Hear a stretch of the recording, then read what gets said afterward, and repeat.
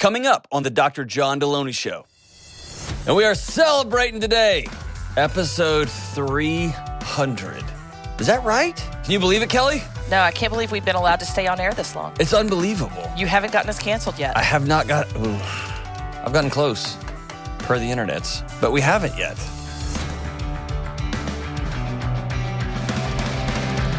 Woo! What's up? This is John with the Dr. John Deloney Show, and we are celebrating today. I can't even believe this to be true. Episode 300. Is that right? I hope you're putting a bunch of sparkly things and whatever. Not sparkly things. We need like explosions and rockets and things because I have low self-esteem. 300th episode. And I get calls and letters and cards all the time from folks who say they've been with us for every single one, which blows my mind. I don't even feel present on all 300 of them. And then some of y'all have just joined us recently, and we've got thousands and thousands of new people that are joining regularly. I'm so grateful. I can't even believe it. Can you believe it, Kelly? No, I can't believe we've been allowed to stay on air this long. I know. It's unbelievable. You haven't gotten us canceled yet. I have not got... I've gotten close, per the internets, but we haven't yet. I can't even believe it. 300. Anyway, way to go, everybody. So in honor of 300, we're going to do... What do they call the kids call them? The AMAs. AMAs. The Ask Me Anythings. You guys are sitting in letters and emails and writing stuff. And so Jenna and Kelly, the whole gang, compiled these. And we'll jump into the AMA, Ask Me Anything. By the way, we may do this a little more regularly. It's sad. I think that my advice in the calls is so great and wonderful. But people are like, hey, can we just do more AMAs? And so there we go. So let's jump into it. Do we need some like rock music or something? We'll manifest that. Okay. Have like some lasers, some shootout. Yeah. Ben, you can make some. No Smashing Pumpkins though. Question number 1, worst band ever, Smashing Pumpkins. That's not even a question. I just asked myself anything, and that was the answer I gave. All right. So here we go. Question number 1. What does your current morning routine look like? Man, people love the morning routine question over and over and over. So if you remember back to the early days, my morning routine was like this minute by minute. It was super regimented and had all these different components to it. And I would explain it to people and they would look at me like I was insane. Yeah, I was. But it had some very specific components to it. And then you do this for 5 minutes and go do this for 3 minutes. And it was about an hour and a half long. And it was just a lot. And then work got busy. I started traveling all over the country. And I was trying to take this extensive, elaborate morning routine with me. And then my kids are getting older. And I'm married. All these things, right? And then we moved out into the woods. And I got to deal with the chickens in the morning. All the stuff just happens. So here, and... this is me being honest, and hopefully this gives you some peace about your own life. In many ways, I collapsed in on it. I got so busy being on the road, writing the book, getting it out, flying back so we could record shows, and then hitting the road again, doing a lot of things all at the same time, and I folded in on myself. I'd sleep in an extra 30 minutes or an extra 45 minutes, or I would cheat on my workout a little bit, or I would skip this or not. So anyway, man, I got real mortal this year. I told somebody about May, I found my limit. And it's always good to find your limit when you're maxing out or you're doing an all-out sprint or you've done something stupid in your marriage or your partner has, and you find the balance there. I did. So my current morning routine looks like this.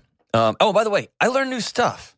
I learn new things. I'm kind of annoying because I'm always trying to read and figure out new things and get new information. So here's where it is. Number 1, here's the things that do not, under any circumstance, I don't budge on these. Number 1 is getting sunlight in the morning. And this comes from Andrew Huberman's work out of Stanford. If you don't listen to his podcast, you should. It's so good. It's long and it's in depth. And he is a neuroscience professor at Stanford in the medical school. Brilliant, brilliant guy. A lot of fun. But if you're into deep dives, like how the neurological structures work and how the hormones and molecular structures and dopamine it all works together. That's a great place to go. But he's put out some great work about the importance of sunlight. Your night's sleep starts in the morning. And so I don't ever budge on that. The second one is working out, movement. I still lift a lot. I've gotten into running a little bit more. And the big shift I've made is rucking, R-U-C-K-I-N-G. Because of James, the great James, I got a GoRuck backpack, which I love. They're not a sponsor. I don't get any money off that. It's just the best there is. There's the top of the top of the top. It's expensive and it's worth every penny. And put weights in it and then head off. And so this week I've done an hour ruck one morning and then did a weight workout. And then this morning I did a long ruck. So it's a great Zone 2 workout. The big things that comes to workout is this. Number one, Zone 2, which is new. I've added that in the past year because of Peter Attia's work. Ultimately, letting my mitochondria rebuild, letting my body rest, and at the same time move. So it's a workout. Basically, Zone 2 is this: you're going, and you can still have a full conversation, but you're going, right? So you're getting after it pretty good, but you can still talk. I haven't figured out how to do that on running, but I can do it on a bike. I can do it rucking, which is a really fast-paced walk with weights on your back, basically. So I have to have some movement in the morning. Sometimes I get 15 minutes and that's it. Sometimes I get 30 minutes. Usually it's 45 minutes to an hour of something. Breakfast, I don't fast anymore, or I do it very, very infrequently. The data on fasting has come back and we can talk about that in another show, but I eat breakfast every day now, which has been great for my energy levels and my workout levels and all that. I do work out fasted, but not for any reason. Time with my kids and my wife. I've become much more, we may do a whole show on this one day. I've become obsessive about time because it's a finite resource. I can't get any of it back. And I can make all the money in the world and sell all the books in the world and be a number one best-selling it, but the time still keeps ticking. It's just tick, tick, tick, tick. And so it's worth it to not go do some weird aerobic yoga exercise on top of my weight workout in the front yard where I'm rolling around and singing songs and chanting. I'd rather, this morning I played Candyland with my daughter. And by the way, I destroyed her 2 games in a row. She needs to learn not to step to this, but I crushed her in Candyland. But I spent some time together and it was fun. We laughed, talked some crap. So that was cool. I'm trying to accomplish one thing in the morning, work related. And we can talk about this later. When it comes to social media, man. I'm trying to do one work thing. Just get out of the way. And sometimes that's 5 minutes. Sometimes it's 30 minutes. Sometimes it's review an article, knock out a blog, whatever it is. I'm trying to do one thing in the morning. I've not been keeping up with my cold tub. It's been about 7 or 8, maybe 9 months now. Most of that's just because I've gotten busy and I'm doing that time with other things. I still take cold showers every day just because they feel better. But let's talk about it. I've become a full-blown addict, 100% addict. I don't say this with pride, to my phone. An addict. And I've got my social media on one phone and I have my life on another phone. And so I've had to start turning my phone off and leaving it places because I simply can't control it. And I wish I could do something different. Be like, I can't. I just can't. Over the last 5 or 6 months, have started finding myself in the middle of really remarkable events where I'm at a concert, I'm hanging out with my wife, I'm doing something with my kids, and I think this would be a really great post for Instagram. And what that does is takes me out of the moment with my kids. And it takes me out of my moment with my wife, or I've stopped focusing on the concert and having a good time. And I start thinking about how I'm going to get some sort of fake virtue signal. Look where I was. Look who I was with. Look how cool I am because I am fill in the blank. Look how whatever. And I got to stop. And so it was about a week ago. I went out of town and I forgot it. I left it at home. And it was incredible because I was fully present. And so I've actually invited my wife in to help me with this, but to create some really remarkable boundaries. We're leaving town for a week. Probably not going to take it with me. And I just got to create some space. Full-blown addict. I can't stop. I sit at home and just scroll and type and want to respond and do this. And I talk about it all the time, and it got me. And so I've got to create some robust structures to back out of that. So all I'd say about my morning routine, no more phones before I get to work. And usually I'm leaving my social media phone here at work. If I was you and I don't have 2 phones, I would delete it. Just delete it. Get rid of it. Get rid of it. Gratitude journal is a thing I do all the time. And then I've added some reading in the mornings. Sometimes if I don't have a work assignment I can crank out, then I'll usually do some reading. So that's my morning. It takes about an hour and a half to get up in the morning and get going and get cranking. Is that good? What's your morning routine, Kelly? Four Marlboro Reds, black coffee. I ride the horse, lay some bricks on the road I'm building, and then I come to work. It's close to that. It's very close. Very close. Very close. Now, I try to get up, and I usually do some Bible reading in my prayer time in the morning. You would. Jeez Louise. You had to go there, didn't you? Well, you asked. And then it's usually run around. I've got teenagers at home. It's summer right now, so luckily it's they're not even awake before I leave. But during the school year, it's getting them up and ready and moving. And then remember Three Amigos? Yes. When he's like, "What would you do with whatever $1 million?" And he's like, "I'd buy all the cars and whatever, and I'd buy all this." And that one guy's like, "I'd build an orphanage and to help underprivileged children." And they're like, "Oh yeah, we do that too." So way to go, Kelly. Tomorrow, ladies and gentlemen, my morning routine is going to shift to just some quiet time. Me and the Bible and my journal. And then I don't journal. Oh, you don't? No. You don't want to know what's going on in there. No. I try really hard to shove it all down. I don't want to write about it. I see every once in a while on the show it's starting to make its way out. And you're like, nope. All right, there we go. Morning routine. There we go. Question number 2. What are your, I guess I kind of said it, what are your current eating and workout habits? Lifting weights, Zone 2. Check out, if you want to know more about Zone 2, Google Peter Attia, Attia. Dr. Attia is one of the few medical practitioners that I highly, highly respect. And talks a lot about Zone 2, and then rucking is the other big one. I also am big, I hunt a lot and I fish a lot, so I'm out in the woods walking and moving all the time. But those are the 3 big workout habits. I have picked up running again. I was a scholarship track athlete back in the day, and so that was a big deal to me, and I quit doing that, and I started running again, and I feel great. I love doing it. Wears me out a little bit. I love it. And I'll be adding some yoga in the next few weeks. I need to start slowing down and stop doing all this forward movement and do some lateral movement too. So I will be doing some of that. Eating, I've been working with Dr. Norton, with Lane. I've really, really upped my protein stuff.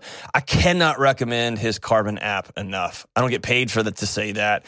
Carbon, it's an app, and it just helps you track your calories, helps you track your macros, which is your fats and your carbohydrates and your protein.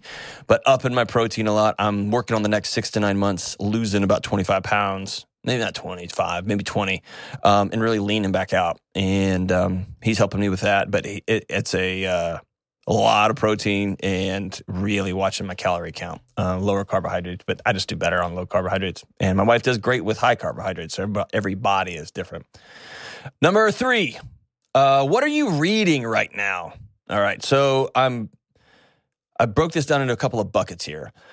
So I like to read things that are going to challenge me on social issues, gender wars, race, sexuality.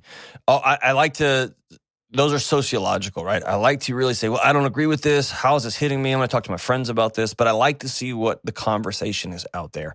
I also intentionally lag by about 2 to 3 years on that. And I do that on purpose. And in general, not always, but usually I've always done that.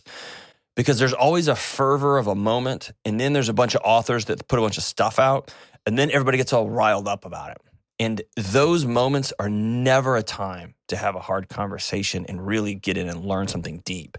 So I'm reading a lot of the scholarship right now on race stuff, on the impact of how racism has impacted just the operational structure, how things work systematically, how gender is impacting the gender conversations. And so I'm really trying to get into some of that. Not get into that. I've been into that for 20 years, but I'm just trying to read new authors. And really a lot of stuff I like to read way on the edges. Like, what is this expert saying? What is this person who calls himself an expert saying?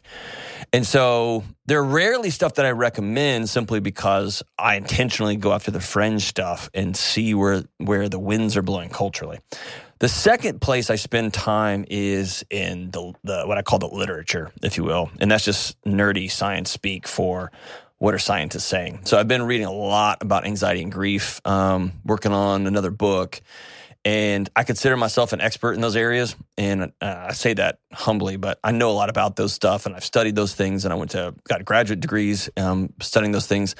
But I'm always looking for new science and new authors to challenge my views on things. And so I like to really go to combat with an author, and I'll circle things and be like, yes, nailed it, or I said it in my book better than you did, or totally disagree, or whoa, never saw that coming. That's incredible. So I do that. I have started reading more on spirituality stuff. I'd kind of put that down for a long time. And I'm a person of faith, for those people who listen, but it's on a trajectory. And so it's very, very different than many of my friends who say they're a person of faith, and it moves. And so I'm reading some new things on it. And then I really am always into fiction. There's been some great literature about the importance of reading fiction because it's processed by a different part of your brain. And so my son is all into science fiction. And so in a way to bond with him, I've started listening to more country music, which is why you've probably seen me bring my dog to work, and I've got a cooler of beer back here and an old pickup truck, and 2 out of 3 things I just said are true. But I listen to country music because he's all into that, and I am reading like great science fiction. And dude, you're into it, Ben? Oh, yeah. I love it. What are you reading right now? Sci-fi. Something of Ghosts. It's phenomenal. Okay, that narrows it down. Yeah. I don't have it on top of my head, but I love it. It's about, I'm not going to say it because people will be like, oh gosh, Delaney's gone off the deep end. I have, but I'm kind of into it. It's awesome. Here's what I do love, though. My gateway drug was Octavia Butler, who I think is a modern-day prophet, and she's one of the best science fiction writers ever. But it also, science fiction tends to serve a prophetic voice in communities, right? So they tend to be thinkers who are thinking about how things could go wrong or go right, or dystopia or super optimism, or how things we think are going to go. And I just like reading people who push the bounds and go, oh, that could actually happen, or what would the steps be for that to actually happen? And then I'm reading a book right now about a guy on a horse and the ghosts are attacking, and hopefully that doesn't come to pass, but whoever knows, right? And so... yeah, the next 6 months, so I break up my fiction into chunks. I went through a horror fiction last year, which was fun. All the Good Indians was my favorite. That book was a trip. It was awesome. That was my favorite one in my horror phase, and now I'm in my science fiction phase. Just having a good time there. Maybe I'll get to a romance. I probably won't get to a romance section. What are y'all reading right now? Kelly, you can't read. Ben, what are you reading right now? I'm reading a fantasy book called The Trouble with Peace, Joanne Abercrombie. It's very like Game of Thrones-esque. Okay. You know, like dragons and stuff? It's more like grounded, but like medieval sort of like stuff, you know, swords. Jenna, what are you reading? I am reading Where the Crawdads Sing in preparation for the movie that's coming out. I'm so excited for that. Very cool. It's very good. It's like a thriller. Yeah, that book. Oh my gosh. It's been out for a long, It's been out for a long time, yeah. but it's been one of those books that like I've been wanting to read, and now that the movie's coming out, I'm like, oh, I've got to read it now before I go see that. Are you enjoying it? Oh, it's so good. Yeah, okay. It's so good. Okay. I do read a lot. Picture Thank you books. very much. Picture. I'm reading this book about a dragon and a pigeon. We're best friends. I like you, because you told me I had to start reading fiction because I never read it, and now I do. So I always have a fiction book going and then a nonfiction. I just finished The Seven Husbands of Evelyn Hugo, which is kind of a complete and total beach read. Not normally my style, but it was actually enjoyable. I'm watching you light up as you talk about it. Like, it's not really my thing, but I loved every second of it. It was fun. I mean, It was, a quick, fun read. And now I've just started a biography of George III. Lots of beheading in that one, huh? Not really. He was the king that when America became independent. Oh, okay. Mad King George. Yeah, King George. Okay. Yes. So. I'm sure he didn't celebrate Independence Day recently. I doubt it. Wasn't a big day for them. Dark day for the royal him. family over there. It was a dark day for them. Very cool. This episode is brought to you by BetterHelp. One of the most common questions I get on my show is, how do you get something off your chest? right? Like a deep secret that you've never told anyone. Or maybe it's something that happened to you. Or maybe it's something you've done that you're ashamed about or worried because you know bringing this to light is going to cause disruption across your life. All of us, every single one of us, have things both big and small that we need to get off our chest from time to time. And I say this all the time, secrets will kill you, but it's often so hard to know where to start. If you need to get something off your chest and you don't have a safe person to talk to, you may want to try therapy. Therapy is a safe, effective place to get things off your chest, to learn how to say scary and hard things out loud, and figure out how to work through whatever is weighing you down. I have personally been blessed to have a great therapist who I can talk to and who helps me get those heavy things off my chest. And if you are thinking of starting therapy, give BetterHelp a try. It's entirely online, it's convenient, it's super flexible, and it's suited to fit your schedule, whatever your schedule happens to be. You just fill out a brief questionnaire, you get matched with a licensed therapist, and you can switch therapists at any time for no extra money. Listen, it's time to get those secrets off your chest. Start with BetterHelp. Visit BetterHelp.com/Delony today to get 10% off your first month. That's BetterHelp, HELP.com/Delony. All right, next question. What's my favorite non-mental health book? I feel like I answer this every time. Maybe it changes. Number one of all time, my good friend back when I was in middle school. Changed my life, man. I don't think he even knows it. His name's Chris Lowe. He's an awesome guy, man. Just an incredible guy. He gave me his copy of Catcher in the Rye, and that book kind of sent me on my way and changed a lot. It was a great book. Fight Club was great, and that's one of my favorites too. Anything by Chuck Palahniuk, that guy's, he's out there. And Octavia Butler, the Parable of the Sower series is just such a profound work. And I'll say this, all three of those books, if you're sitting here, Catcher in the Rye is real, I guess probably not. It was banned a long time. I don't recommend anybody just go grab those books. They're tough sledding, and if you don't like swear words or violence or whatever, they're for sure not for you. But those are some books that have been very, very important for me that I love. I just like them. Next question. What is my dream vacation destination? What's yours? Kelly? I say Northern England, but I've already been, but I loved it so much. I would love to go back and do a 3 or 4 week tour of just strictly Northern England and Scotland. I had you pegged for Northern Arkansas. That's that was incredible. You can't flip me off today because you're on camera, and that's fantastic. What about you, Ben? I think New Zealand for me. Oh man, and fantastic! It's in the works at some point. Oh, it is. Yeah, we need the show man. to take off so we can all go to New Zealand. Field trip, group trip. I am for sure in. Yes, Jenna, where do you want to go? I would love to go to Italy. My ancestors are from Italy, and there's a street. My maiden name is in Rome, and I'd love to go there and see it. That's probably a flex. Some, crappy street, but I'd love to see it. So awesome. It's like all run down. Like, way to go, family. Crush this one. My New Zealand's on my list. Sweden and Ireland, Europe. I'd love to go hang out there. I also have to say this, and this is super annoying to my poor sweet wife. Travel's not super my thing. I'm more of a creature of comfort, and so I like hunting and fishing and outdoor trips. And so I went to Northern Arkansas last year. I had a great time. Hung out with somebody that I love, and we had a great time and hung out in the woods. And I won't say what I was going to say. It's going to be hilarious, but I won't. But it's kind of, I don't know. It's kind of low key for me. I'm not very fun, and that's much to my wife's. That's my back half of my life. I want to make that different. But anyway, I don't know. Is that annoying? It's annoying. Well, I think there's such a benefit to travel. Of course there is, yeah. You learn about other places, and not just like, I want to go to Europe, bougie travel, like we're all talking about.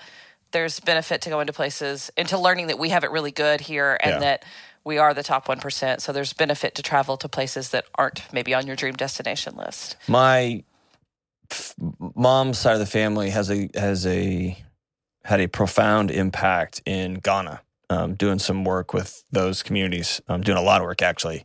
And my mom just went, she's 72, just her and her brother and sister went to Ghana to They dedicated a hospital to my grandmother and her grandma and my mom's mom.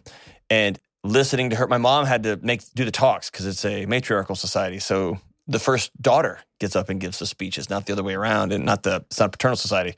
And so it just walking through the poverty and the things she saw, yet the good you can do with so little. And it was an incredible, eye-opening, beautiful trip, and the people were so joyful and love. So, yes, there's a great value in going.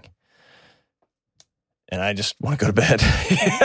I just run so hard. I just want to go to bed. But that's on my list of I need to get out of here and start going to see some stuff. All right, next question. This is a great question. I actually called my wife and asked her if she sent this in. She did not, but she did give me her answers. And so these answers are directly from my wife. Question is, first of all, I don't even know if this is true. Is this true? The question is, how does your wife deal with your highs and lows and your stun gun energy? That's not true. That's super true. Do I have highs and lows? I think I do. Do you want me to be nice, or do you want to really No, answer? we always said we would tell the truth on this show. Yes, you have highs and lows. Really? Yes. Thought I was pretty like a walking Xanax. Not so much? Not in any way, shape, or form. Do I have stun gun energy? I do have that. I'm a lot. Okay, so here we go. Walking through this, there's a couple of good things to talk about here. Number one, I hear this on the road. And things like, man, I wish my husband would fill in the blank like you. Or I wish my wife would ask me questions like you told this woman to ask her husband questions. I wish I could be like, right. So I think it's important to know that like living with me is hard and being married to me is hard. And I don't do that on purpose. I'm a lot. And so all the things like I read a lot of books and I'm doing a lot of things and I've got an intense morning routine. That's one side of the teeter-totter. The other side of the teeter-totter is I'm a lot. And I get pretty focused on my routine and I tend to read a book and I just zone out. I lose consciousness. I'm head out. And so it's my wife that picks up a lot of that or drives a lot of that. So the question, how does your wife deal with your highs and lows and your stun gun energy? I think this applies across the board to anybody listening to this. Number one, nobody's perfect. And I'm tough. So there's some good stuff and some tough stuff, right? So here's what her answers were. Number one, therapy. That made me feel good. And really great friends. And I will caveat, she's got some extraordinary friends, both locally and nationally. Friends she's had for a long, long time and newer friends that she meets with regularly. And I don't get my feelings hurt when she chooses to tell them things that I wish she would tell me. I don't get my feelings hurt when she has to go tell them that John really isn't picking up the weight here or struggling. When she has to process things in our marriage with her friends, I don't get my feelings hurt about that. And I used to. That's an important place for her, and it's not about me. And whenever I get people I can't believe he told his friends about that. If you're talking about intimate details of your sex life or something, don't do that. That's stupid. But if you are talking about like, hey, I'm really struggling with my wife, and you've got a group of guys that you trust and that's safe and aren't going to be like, yeah, bro, but tell us more about that, man. What's going on? It's really important. And it's not about her. It's about me processing how I'm relating to her. And so I don't get my feelings hurt about it. I'm glad that she's got a place to go talk about us and talk about me and talk about herself and talk about how she's processing things. She said that she has worked very hard to disconnect her responses from my energy. And that's really important. She made a great statement. She said, your energy, your highs and your lows and your stun gun energy, that's your issue, not hers. And initially, I was a lot. And so she would try to match my a lot. And then when I was low, she would try to match the low, even if she's having a great day. Now, over the past few years, she's worked really hard, and it's pretty amazing, actually, because it untethers me, too, in a great way. I'll come home really kind of low. That doesn't mean that she has to have a bad day. I can't be a jerk about it, but I can say, man, I had a rough day at work, or this happened, or I really had a hard call that I had to deal with, or somebody was struggling. And she can continue doing what she's doing. Be like, I'm sorry that you experienced that. without her taking that on. That's because that's not her job. The other side, I can come home and be like, let's go do this. And she can say, well, we still have to get this stuff done and this stuff done, because she doesn't have to wear that energy either. And so disconnecting has been really important. So I would challenge everybody listening, where are you absorbing other people's energy in your life and trying to make it yours? And disconnecting yourself from that is important. Or where is somebody trying to force their energy onto you? I'm sad. You got to be sad with me. You can't smile and still be sad. Or the other way. Like, I'm in a great mood. Why are you so sad? Well, because I'm just happen to be sad. You can be in a great mood and I can be sad, and it doesn't mean we're broken. That means we're just having different experiences. She's also very even keel. And, you tend to marry your opposite. And she's pretty even keel. And she gardens and she writes. And she doesn't go on every ride with me. Meaning, when I'm like, it's all coming down, let's fill up the freezers, she'll say, oh, okay. If you want to fill the freezers up, you're welcome to do that. I'm not really going to Home Depot right now to buy another freezer. I got some stuff I'm going to do, but if you need to go do that, that's great.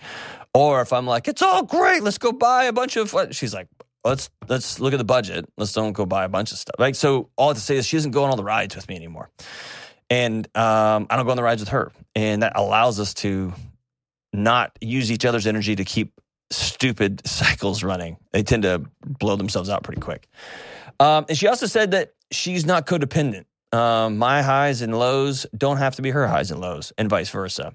I'll often also say, to toot both of our horns, we're not abusive to one another. I don't force her into my lows or into my highs, and vice versa. She also is super hardcore about routine. I run so hard. I just go and go and go and go and go. Last night is a perfect example. I thought I had been drugged. I collapsed at 7:15 p.m. Like out. And we got 2 little kids. And so what she has learned is, when John collapses, which happens once every few months, it's not because he doesn't want to be plugged in. It's not because he hates me or the kids or doesn't care about my feelings. And usually we'll have talked about on Thursday, Wednesday, Thursday, Friday, I'm going to need you full presence. And I can figure that out. But when I collapse, bedtimes are still going to happen because she's got this routine built in. Or when she collapses, I know bedtimes are going to happen. Also, when I come home and I'm like, hey, let's have a water balloon fight on the roof and then shave the dog and then spray paint each other. That'd be so fun. She's able to go with us. And the kids are like, And then we're going to do bedtime. And then we're going to do bath. And we're going to do bedtime. And the routine is going to help tether the family. And so there's some days that we kind of bend the routine one way or bend it the other. But it stays put. And so those are the ways that she tells me she deals with my highs and lows. I didn't know I had any. I did know I had any. I know that. How do y'all deal with my highs and lows? This is a great question. That's something I'm still figuring out. Be honest. I had an admin one time at one of the universities I worked at, and our desks backed up to each other. And I didn't know this, but she said she used to, when people would call me, like, hey, I need to get a meeting, and you go talk to him, and you go see him right away. She said, I knew by the music you were listening to, because I could hear it through the wall, like, today's not a good day. Let's schedule this for tomorrow. And I didn't even know. She's like, I just knew you well enough to know this isn't going to be a good day the meeting will not be productive in this person's favor. We should probably go. I didn't know that was even happening, right? One thing that I've had to do is figure out is whatever if it's a low, is it something that I can help with or that concerns the show, and if not, then I can't take that on. Gotcha. But you do, I think we have mutual trust enough where you can say, hey, you're thinking about something else. I need you here. Right. And then then that's about being professional and like being a good steward of the show, right? Then you show up and you smile and you get it going, right? You get it done. Right. I agree with that. What about when I guess you can tamp it down pretty well. You're pretty good at that. You can bring my energy down by just looking at me with your Kelly look. Aw, thanks. Ben, like, you're relatively new to the board. What does it feel like if I can be a lot? I tend to be like I'm sort of an empath, so okay. I kind of feel the highs of other people. I kind of feel the lows of other people, but I'm also like a very peacekeeping type, so I try not to like externalize that. So I try to make everyone feel comfortable and stuff. So I just push it down. Whatever craziness you're dealing with, I just push it way down. Shove it down. Just shove it down. I want to pretend it's not Working there. on it. And Jenna, you carry a flask with you at all times. Oh, yeah. That's what I'm known for around here. Exactly. Just having a flask. Things are getting hard. Things are getting hard. There's Jenna. Yep. Drinking it away. How do you handle it when I come in hot? I don't know. I feel like maybe I do one of two things. I can either match somebody's energy, or I can do kind of what Ben does, where I'm just like, whatever, just push it down. Just kind of stay level-headed, neutral. Depends on my mood. I need some level head around me. Yeah. That's usually pretty good. Huh. But I'm not mean, though, right? No. I don't try to be mean. No, never. Okay. I would be mad at myself if I was mean. That would make me sad. All right, good. Actually, I'm super mean. Sarah just edits it all out to make me look lovely. He abuses us constantly. I love it. It seems like everybody's talking about how crazy the housing market is right now and how powerless homebuyers feel. Mix that with the stress of moving and life change and job change, and you've got a tornado of anxiety fueling one of the biggest purchases you'll ever make. This is not a good idea. So if you're a new home buyer right now, my advice to you is to focus on what you can control, like the people you choose to help you in the home buying process. You need folks like my friends at Churchill Mortgage. Churchill is a Ramsey trusted provider that's been helping people with their home mortgages for decades. And their Home Buyer Edge program will help you skip a bunch of the stress. Here's how it works. Apply to become a Churchill certified home buyer and cap your interest rate for 90 days. Then you'll get a $5,000 seller guarantee to help your offer stand out. So go ahead, take a deep breath because Churchill has your back. Check them out at churchillmortgage.com/Deloney and get the Home Buyer Edge today. All right, let's see here. Next question. How do I handle screen time for my kids? All right, here's the way we do screen time in our house. Everybody does this differently. This is how we do it in our house. And I will say this. This is based on walking alongside countless people. This is based on an intensive reading of the literature. It's based on conversations with people on the inside of the tech industry. This is also based on my individual children. Okay? That's the 4 ways we make decisions. My wife and I. So, how do I handle screens for my kids? Number 1, none of my kids. I got 1 kid in middle school. I got 1 kid in elementary school. No phones, no iPads. We do have 2 decommissioned phones that just have the internet for library books on the digital books that we get from our public library. And if you didn't know you could do that, there's several apps. So you can just go to your public library, get books on, I call them books on tape because I was born in the 14th century, but you can get audiobooks and they're free and you just get them from your local library. It's incredible. It's great. And my kids are reading, if you will, listening to book after book after book after book. And it's phenomenal. I love it. The phones are decommissioned. The internet's been removed from them, and we are hyper about they don't have the codes to the phones. And so if they get locked out, they've got to come to us to get back in. It's annoying for us, quite frankly. I'll be out working in the yard. I'll be out working on something, and my kids are working on a project, and all of a sudden they get locked out of the phone, and the book they're listening to stops. They got to come get us, and I got to punch in the code. It's worth it. It's worth it. The next thing is, let's see what I wrote here. Codes on everything. So we got whatever, apps we have to watch things. Sometimes it's Netflix, sometimes it's Hulu, whatever it happens to be. We got codes on those things. And here's how we do screens. Maybe they'll watch an episode or 2 once a week during the week. During the school year, never. I mean, we're pretty pathological about that because sleep is the most important thing. It's the summertime right now, so we'll say, hey, we can go watch a couple episodes of you pick one and you pick one, and they go watch them together. And they're like, I don't know, Jurassic cartoon Legos. I don't know what they're doing, but they're cartoons of some sort. Friday night we have movie and pizza night, and so. Really, it's a family thing. Every Friday we get together and watch a movie. And usually it's something always it's something we can all watch, except occasionally I'll watch, my son gets tired of watching cartoons, and so we'll watch some movie together. And then my wife and my daughter will watch them together. But really the big thing is our house doesn't revolve around screens.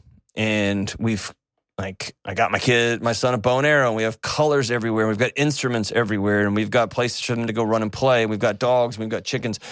Our kids can never say we don't have anything to do or we're bored. And we've tried to curate a world where their imagination can travel with them wherever they'd like it to go.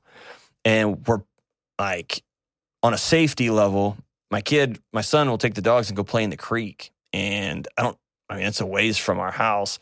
I prefer that on a safety measure than handing him an iPad and then leaving the house and him being able to travel down the rabbit hole of the internet with his 12-year-old brain. So that's how we do screens in our house. Ultimately, it was less about the restriction on the screens and more about creating a world. I think I've talked about it here. It's cost my son some things, especially in middle school. That's how kids communicate. They text with one another. And there's a lot of isolation there. And there's been some hard conversations. And he's been right on a few things. My wife and I saved up our money and bought like a foosball table and an air hockey table, a cheap air hockey table, to give the kids something else to do. Because I had said, you can't do this, you can't do this, you can't do this. And he's like, well, what am I supposed to do, man? And that was a great critique of me and my parenting. So we've had to shift things the other way. If I look at the cost of an Xbox, I was able to do the other things for about that price. And so it was just a matter of shifting resources one way or another. So that's how we do screens in our house. And everybody does them differently. And I'm not here to judge you. I will judge you on this way. If a screen has become a digital babysitter in your house, it's a way for you to offload parenting responsibility for an hour or 2 hours to give a child unfettered access to the internet. It's incredibly unsafe in so many different ways. And I would challenge you to reimagine how your house works. I also know there's people working 4 jobs and they're exhausted and they're scared and they're dealing with their own trauma. And there's a space that I need to have right now. And I get that. And I honor that. Make that a short-term solution, not a long-term solution. Make that I'm going to let this ride for the next 6 months or 9 months while I am working really hard to get me and my family from here to here so that we can create a world we can engage one another. It's not something to carry shame about. It's something to be intentional about. So hopefully that helps. All right, next question. What is my favorite Turnstile song? Turnstile, the hardcore band that also has some lo-fi jam. They're just incredible. They're one of my favorite new bands. I guess Real Thing, Turnstile, Love Connection. What the TLC? They're awesome. They're so good. Holiday, Mystery, anything from Time and Space or Glow On records. Those are 2 just great. Glow On is probably my top 10 records of all time, and that's saying a lot. It's a special record. I'll also say probably don't run out and buy it. If you're not into hard rock music, you're going to get it and be like, what is this noise? Right? If you're into it, if you're into hard jamming music, they're just really, really good. And they're the nicest band live. Like, they were so kind to their audience. And they were always checking in like, y'all doing okay? Everybody doing okay? And then they get right back at it. And my buddy Blake broke a rib. I mean, it's pretty rough. People getting after it. Broke some ribs. And but everyone was like, everybody okay? Everybody cool? So, I don't know. They're just lovely. They're just great. And along that, do I have any favorite new hardcore bands? Turnstile is one of them. Here's the thing. A lot of hardcore bands have become either like weightlifter bands, like everybody's all jacked up, like we just stepped out of a CrossFit gym and we're like crushing. Either that or they're screaming. And it's this high-pitched, like middle school kid scream. Like, ah, and neither of those do it for me. It's just like, what are we doing, man? So I still like Old Hatebreed. I think they're kind of the legends. My favorite of everybody is Sick of It All. I love those guys. They kind of wink at the whole thing, but they're also like from New York, kind of like where it's from.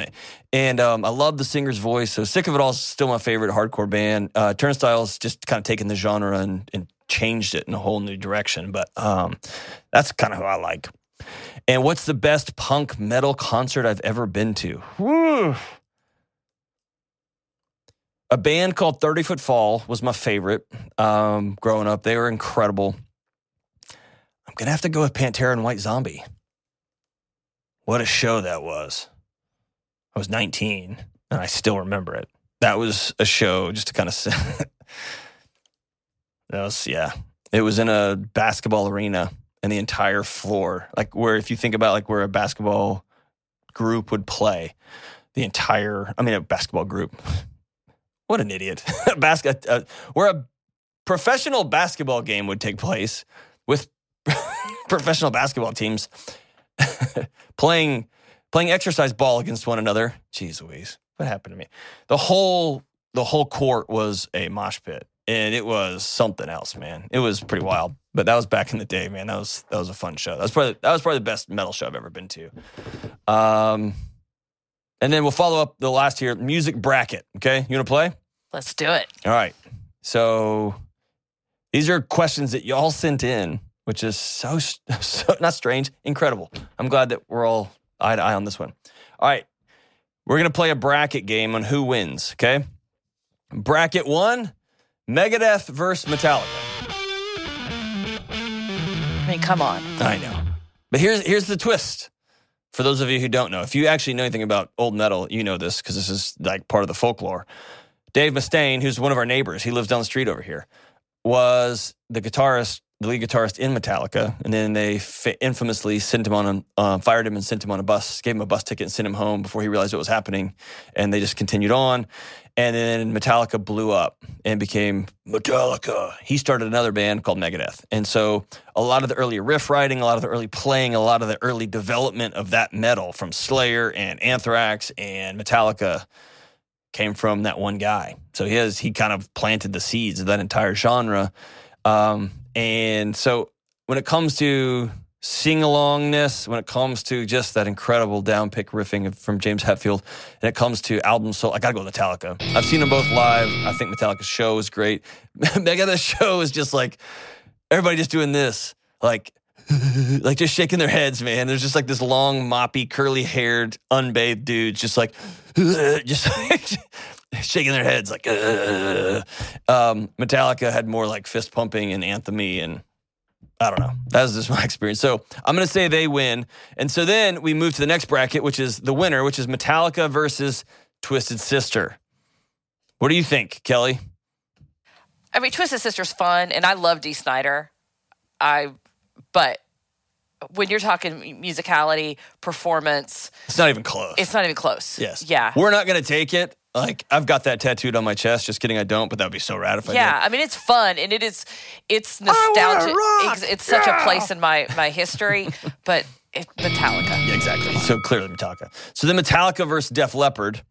I'll say this. So I've seen Def Leppard live. They're great. They're a great live band. Their guitar players are Vivian Campbell. They're incredible. They have great melodies. They've sold a bajillion records, and they are no Metallica. What do you think? This was hard for me. I'm going to pick Metallica. Okay. Because I think that again, when you're talking about the music and the performance and the art of it, but I am But Hysteria, 90s, what a record, dude. And 80s Animal, come rocker on. girl with big hair and a acid wash miniskirt. I have photos of that. Well, I'm looking at that right now. We'll leave those in a box. You also have huge hair and an acid wash skirt on right now. And I love me some Def Leppard. I've seen them a number of times in concert. They still put on a great show. So that it's a little heartbreaking for me to say Metallica on that, but I'm gonna have to. I'm so sorry, Joe and Phil and Viv. I know. Yeah, I'm so sorry. And I mean, come on, they have a drummer with one freaking arm. And he's great. And it's amazing. He did a great job. He does a great job. And when you see him in concert, they have a camera behind the drums, and you get to watch his feet. He's incredible. It's incredible. Yeah. It's amazing. Yeah. He's just an incredible musician. But I gotta go with Metallica on that one. And then here's the final drum roll, please. Winner versus, so Metallica versus Guns N' Roses. This is where I have to say Guns N' Roses. Defend the position. That is so hard. And because we're talking 3.5 records. I know, and that's it. We are. And part of it is also nostalgia for me. It's what the group meant to me at the time. What did they mean to you, Kelly? They were one of the first I'm just a few years older than you, but when they first came a out, lot older than me. no, a few years. A lot. A few years. A lot. Just a couple. One of us has a walker. Go ahead. I hate you. But they came out right as I started high school. And so it was, and I got to see them in 1989. I saw them at the height in 1989, right after Appetite for Destruction. And then I saw them again with Metallica, in 92. Yep. And they're the end all be all for me. Okay. But that is a hard choice because both of those bands, I still probably agree that there's better musicality from Metallica. But if I'm talking the songs that I want to listen to still, I'm going back to the Appetite for Destruction. Okay.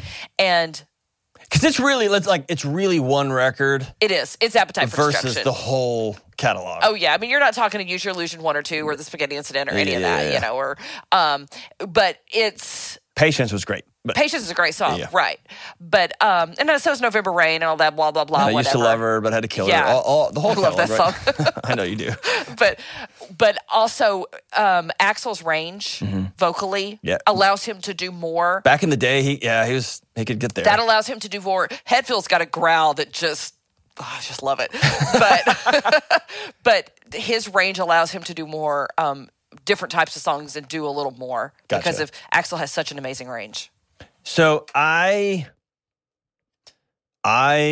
love so sonically. Now we're getting into the weeds. Everybody, you can feel free to just hit the 15 seconds push, fast forward through this. Sonically, my favorite guitar sounds ever are off that Appetite record. There's something about that old Marshall and the old Gibsons and that knockoff Gibson that Slash was playing. Sonically, it's a tone and a sound that I still love. I think Izzy Stradlin's probably one of the best songwriters of my generation, and he opted out. He just disappeared. He went away on purpose, and there's something magical about that, just to leave that band and say I'm out. So there's something yes, and McKagan was just the bass player. I always wanted. He was a bass player who played the bass like a lead guitar, the whole thing. I just can't even compare that. And Slash is Slash. Yeah, I've seen. Put it this way, I've seen every guitarist. I saw Van Halen. I saw Dimebag Darrell. I saw Steve Vai. I've seen everybody. Joe Satriani. The two guitarists that I've seen live, three guitarists that I've seen live that my mouth fell open. I put my stuff down. I just watched them. John Petrucci of Dream Theater was I couldn't understand what he was doing. Slash, and then this is embarrassing to say, is John Mayer. I went there expecting a pop goofball, and that dude, I seen Clapton. I've seen them all, and that guy was playing, and I was like, oh, he's special. He's really, really good. But watching Slash, he's just something else. He feels it. He sings through that box of wood and strings. Something special. No comparison to Metallica as far as I'm concerned. In terms of longevity, in terms of their message, all of it. In terms of how they do what they do, their relationship with their fans, I just think they're good. So I'm going to go with them. Who do you go with? These youngsters in here don't have a clue. Ben's Do you know Machine Gun Kelly? It's not my era. I don't even. They're probably all who? Blink 182 is on your oldies station. Oh yeah. If you talk 2000s screamo, I can have a conversation. But Okay, real Under quick. Oath, The As Used, Cities Burn. Under Oath, or Thursday? Under Oath, no question. The Used. That was a terrible answer. Unbelievable. I don't even know how you got it behind that board. Really? Yeah. Over The Used? To be fair, I don't really listen to the Used that much, but To be fair. All right, well, there's that. All right, so you can't get those minutes back in your life. But when we come back, we're going to talk about more counselor-y things and answer questions you guys had about your relationships and your marriages and therapy and more. So stay with us. We'll be right back. Hey, what's up? Deloney here. Listen, you and me and everybody else on the planet has felt anxious or burned out or chronically stressed at some point. In my new book, Building a Non-Anxious Life, you'll learn the 6 daily choices that you can make to get rid of your anxious feelings and be able to better respond to whatever life throws at you so you can build a more peaceful, non-anxious life. Get your copy today at johndeloney.com. All right, we are back, and all right. Hey, here. John. Yes, ma'am. Do you remember the question where we talked about your kind of stun gun energy and your highs and lows? Nope. Yeah, What are you talking about, Kelly? So we have been in here an hour, and we have not gotten through half the questions. But we all have things that we have to go do. So we're going to put out a Ask Me Anything that basically was what's my morning routine, and we're going to talk about Metallica and hardcore bands. Exactly. And reading. But it's the questions people asked. Okay, so how about this? We're going to do a follow-up with all these mental health questions. So we'll follow up with these AMA because they're good. They're great questions. We'll do another lightning round. You loved that. Oh, I love lightning rounds. We'll do another lightning round and answer those questions. All right. So there you go, everybody. If you ever wanted to know my opinions on reading and cold tubs and hardcore bands and Metallica,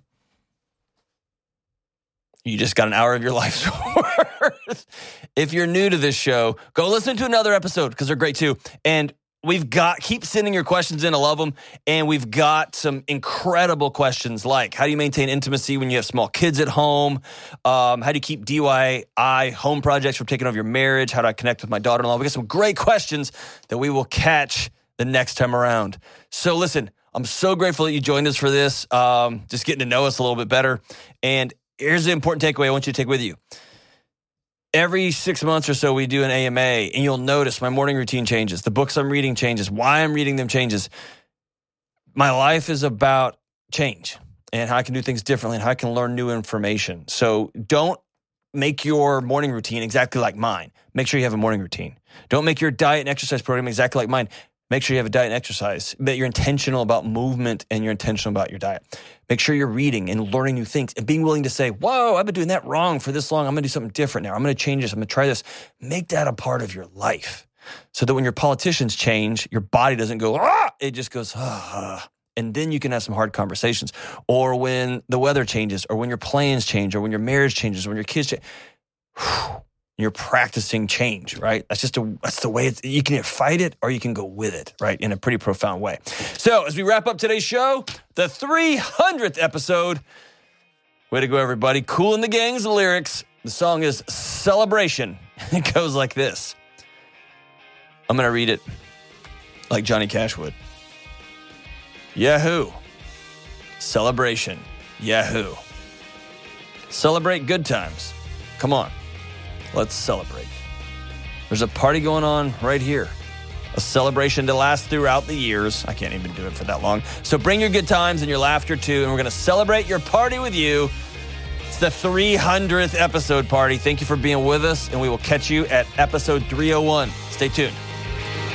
Coming up on the next episode. I'm really looking for advice on how my husband and I can best help our son. Recently been convicted of a federal crime. It's dealing with online child pornography. One of the things I think holds back parents in moments like this, you really get forced into picking a side. As you'll move forward, I want you to work to hold all of this. And what I mean by that is this. There is no innocent player in child pornography.